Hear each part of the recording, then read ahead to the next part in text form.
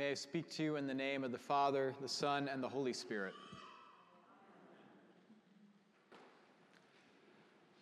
Good morning. So as much as I would like to begin on a cheerful note, to wish you a happy Thanksgiving weekend and a joyous start to the season of Advent, today's gospel reading and the season of Advent itself seem to have different ideas. Yes, it is the first Sunday of Advent, the beginning of the liturgical year, and the beginning of the season that leads to Christmas, the most wonderful time of the year. But today, Jesus he's not talking about a wonderful new beginning, is he? No, he's talking about the end of the world, or at least the end of the world as we know it for the REM fans among us. Of course, it's like this every Advent. In each of the 3 years in our cycle of Sunday readings, on the first day in Advent, at the beginning of the church year, we hear Jesus talking about the end. In the Gospel of Matthew, it's referred to as the end of the age, or the coming of the Son of Man. And this strikes quite the dissonant note against the merry and bright sentiments of the secular holiday season. Now, if that weren't enough, this year's passage from Matthew seems to speak of this thing called the rapture. Now, the rapture is a belief held by some Christians, indeed many Christians, that Jesus one day will rapture or snatch away his chosen ones, his elect, into heaven before a period of trials and tribulations that will be followed after some number of years by the real second coming of Christ and the final judgment. Now, the rapture is the basis for the famous, or infamous as it may be, a series of books and films called Left Behind. And in a roundabout and somewhat tongue-in-cheek manner, the rapture is also the basis for the truly brilliant HBO series called The Leftovers, which is not about what may still be in your refrigerator. The rapture, which is actually a relatively recent doctrine, is not held by the Episcopal Church, and indeed it is not held by most Christian denominations, especially ones with deep historic roots. In today's gospel passage, Jesus does speak about one being taken and another being left behind. However, he is comparing this apparently future situation to the biblical flood in Genesis, which came and swept the people away. It would seem then that to be taken or to be swept away is the fate that Jesus is telling us we should want to avoid. You want to be the one that's left behind in this case, not the one taken or swept away. So the rapture reading of this text then seems to be a bit flipped around. And furthermore, the word rapture does not appear in the Bible, and I don't believe it has strong biblical support. And it has no credible basis in historic Christian tradition.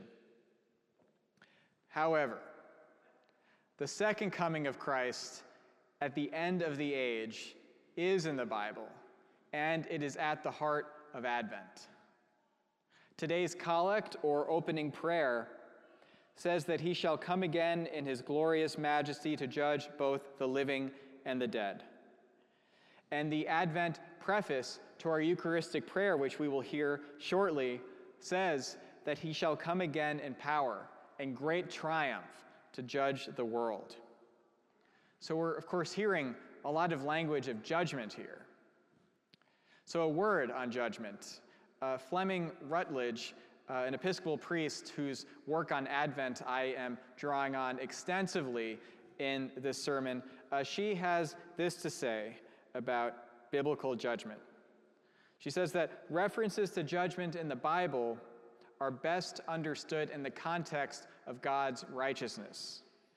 Not just his being righteous, the noun form of this, but his making right. That is a verb. That is his making right all that has been wrong. So, in other words, judgment in the Bible does not equal condemnation. Rather, judgment is primarily about healing and restoration. And so Advent, as we're finding, is not only a time to prepare for Christmas, it is also a time to look to the future, to the end of time. As Christians, we live in what Fleming Rutledge calls the time between. The time between the first coming of Christ, born in a stable in Bethlehem, and his second coming in glory to bring the kingdom of God in its fullness. We live in the tension between these times, between the already and the not yet. Our lives are lived in this tension. The entire church's life is lived in this tension. And for this reason, it can be said that for us, it is always Advent. We are a people who are oriented toward that which is yet to come.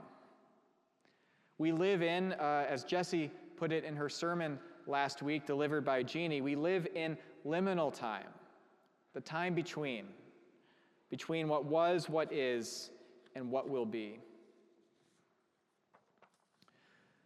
While the commercial Christmas industrial complex bids us to be mindlessly merry and bright and to participate in yet another holiday season of fairly senseless shopping, Advent reminds us of and calls us to have the courage to remember the brokenness, the suffering, the injustice, the disappointment that define life for far too many, and that visit all of us from time to time, at the very least. And Advent reminds us of and calls us to have the faith to keep watch for the promise of future glory. The day when, in the words we heard William read today from the prophet Isaiah, all nations will say, "Come, let us go up to the mountain of the Lord, that he may teach us his ways, and that we may walk in his paths." The day when they shall beat their swords into plowshares and their spears into pruning hooks, and nation shall not lift up sword against nation, neither shall they learn war anymore. The day when all people will walk in the light of the Lord. Meanwhile, in the time between, God bids us to practice the art of waiting, watching, keeping vigil, keeping awake, as Jesus says. The lighted candle, the symbol of vigil keeping, is also an Advent symbol. It's a symbol of hope and of expectation. So, what is it that you're waiting for? Are you waiting for your heart and the hearts of others to open a little wider, to be better able to give love and receive love? Are you waiting for the healing of the heart, the mind, or the body, for yourself or for someone else? Are you waiting for justice, for peace, for freedom from fear, for your faith to grow stronger, for your devotion to grow deeper? All of our good and holy desires, the things that our souls wait for and long for, these things have their fulfillment in that future day when Christ will come again. And that future is breaking into the present. The kingdom of God is here, even as we wait for it in its fullness. And this, I believe, is why St. Paul wrote, "Now is the moment for you to wake from sleep." So keep watch. Stay awake. Look for signs of God's inbreaking into your life and into our world. These signs are usually small, but no less significant for it. Signs such as a family gathering without conflict, or at least minimal conflict. Finding that you were given the grace to be as kind, open, and present to someone else as you intended to be. Finding that someone else was much kinder and gentler to you than you were expecting or felt you deserved.